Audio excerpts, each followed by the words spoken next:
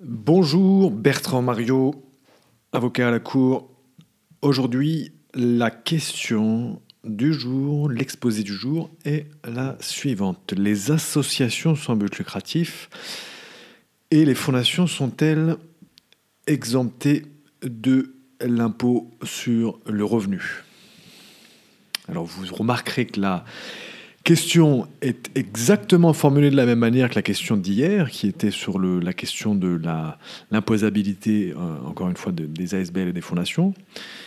Mais c'est donc volontairement que nous intitulons cet exposé en changeant simplement le mot « passible » par « exempté », car en l'espèce, l'un n'empêche pas l'autre. En effet, nous évoquions précédemment le fait que les associations sans but lucratif, les ASBL, et les fondations sont bel et bien passibles de l'impôt sur le revenu des collectivités. C'est le principe. Cependant, elles sont exemptes de l'impôt sur le revenu des collectivités les organismes mentionnés à l'article 159 sub A, numéro 4 à 7. Et cela, c'est l'article 161, si je ne m'abuse, oui. Donc, cependant, sont exempts de l'impôt sur le revenu des collectivités les organismes mentionnés à l'article 159 sub A numéro 4 à 7. Et cela est indiqué par la loi du 4 décembre 1967 concernant l'impôt sur le revenu. Et dans la dite liste, les organismes en question sont les suivants. Et ceux qui nous intéressent pour notre exposé aujourd'hui. Les établissements d'utilité publique et autres fondations, et, c'est le cinquièmement, et le sixièmement, c'est les associations sans but lucratif. Donc on ne peut être plus clair. Mais, il y a beaucoup de mais, on est des juristes, donc on aime bien les mais, les exemptions et les exceptions. Les 10 organismes doivent encore, je m'inclus avec le législateur quand je parle de les juristes, et avec humilité et respect, n'est-ce pas ? Mais les 10 organismes doivent encore, selon leur statut ou leur pacte social et leur activité, poursuivre directement et uniquement des buts culturels, charitables ou encore d'intérêt général. Et tous les mots sont importants là, parce que voilà, c'est des choses, c'est des thèmes ô combien importants dans notre droit des associations et droit des fondations, et plus largement le droit des entreprises sociales. Donc les 10 organismes doivent encore, selon leur statut ou leur pacte social, et la loi de 1967 indique bien où leur pacte social et ensuite et leur activité, poursuivre directement et uniquement des buts, et cela, c'est aussi exactement ce que dit le législateur fiscal.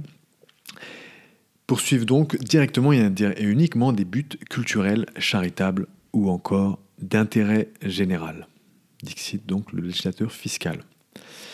Et c'est intéressant à cet égard aussi de mentionner, on parle de mots et de la précision des mots, que comme on mentionne la version présente sur le site de l'administration des contributions directes, il y a eu apparemment un petit typo de la part de l'administration, parce qu'il s'agit bien du terme culturel et non cultuel, comme est indiqué dans la version du journal officiel, la version qui est présente sur le Légilux, qui est coordonnée à la version de 2011, il me semble.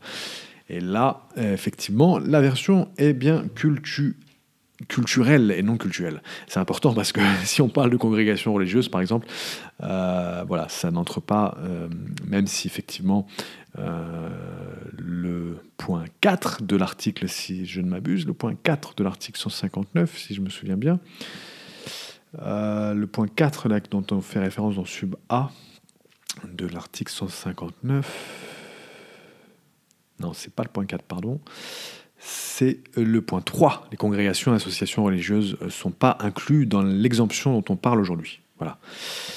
Voilà, petite parenthèse fermée. Donc c'est bien le terme en question, et bien le terme culturel. Et ce qui est intéressant aussi au niveau de... J'ai souligné dans l'exposé écrit, vous verrez à cet égard, directement et uniquement des buts culturels, charitables ou encore d'intérêt général.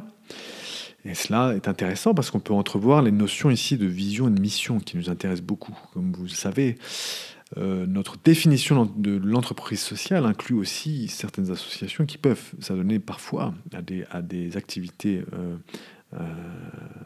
commerciales, mais si cela reste dans la vision et dans la mission, en l'occurrence, selon le législateur fiscal, culturel, charitable ou encore l'intérêt général, ça sera OK. Et l'exemption demeurera. Donc enfin, les associations qui exerceraient une activité à caractère industriel ou commercial seraient donc passibles de l'impôt sur le revenu.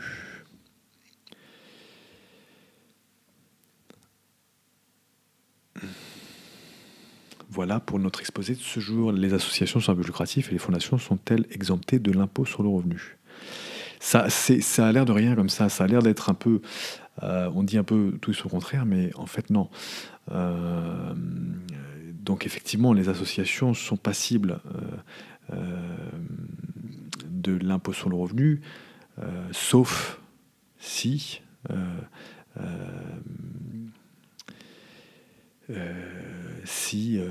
elles poursuivent directement et uniquement des buts culturels, charitables ou d'intérêt général.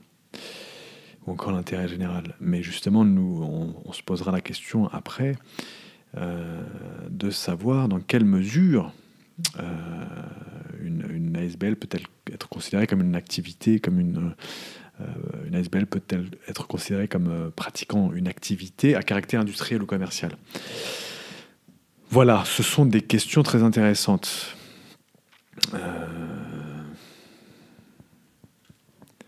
Mais voilà. Donc ça peut paraître tout ça un peu paradoxal et un petit peu touffu, ça l'est un peu touffu effectivement, mais voilà, on essaie de débroussailler au maximum pour vous rendre la vie plus facile. Voilà, donc pour aller plus loin, on va citer notre article 159 de la loi modifiée du 4 décembre 1967, dont on faisait référence aujourd'hui, concernant l'impôt sur le revenu, le texte coordonné en vigueur au 1er janvier 2020, qui est disponible à la page 188 en version PDF. Donc l'article en question, article 159 pour aller plus loin dans notre petite section sur les sources, article 159 qui nous intéresse, les parties qui nous intéressent. Donc c'est l'article 159 1A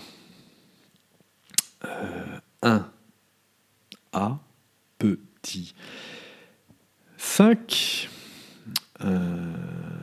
et petit 6. Donc, que dit cet article 159 ? Sont considérés comme contribuables résidents passibles de l'impôt sur le revenu des collectivités les organismes à caractère collectif énumérés ci-après, pour autant que leur siège statutaire ou leur administration centrale se trouve sur le territoire du Grand-Duché.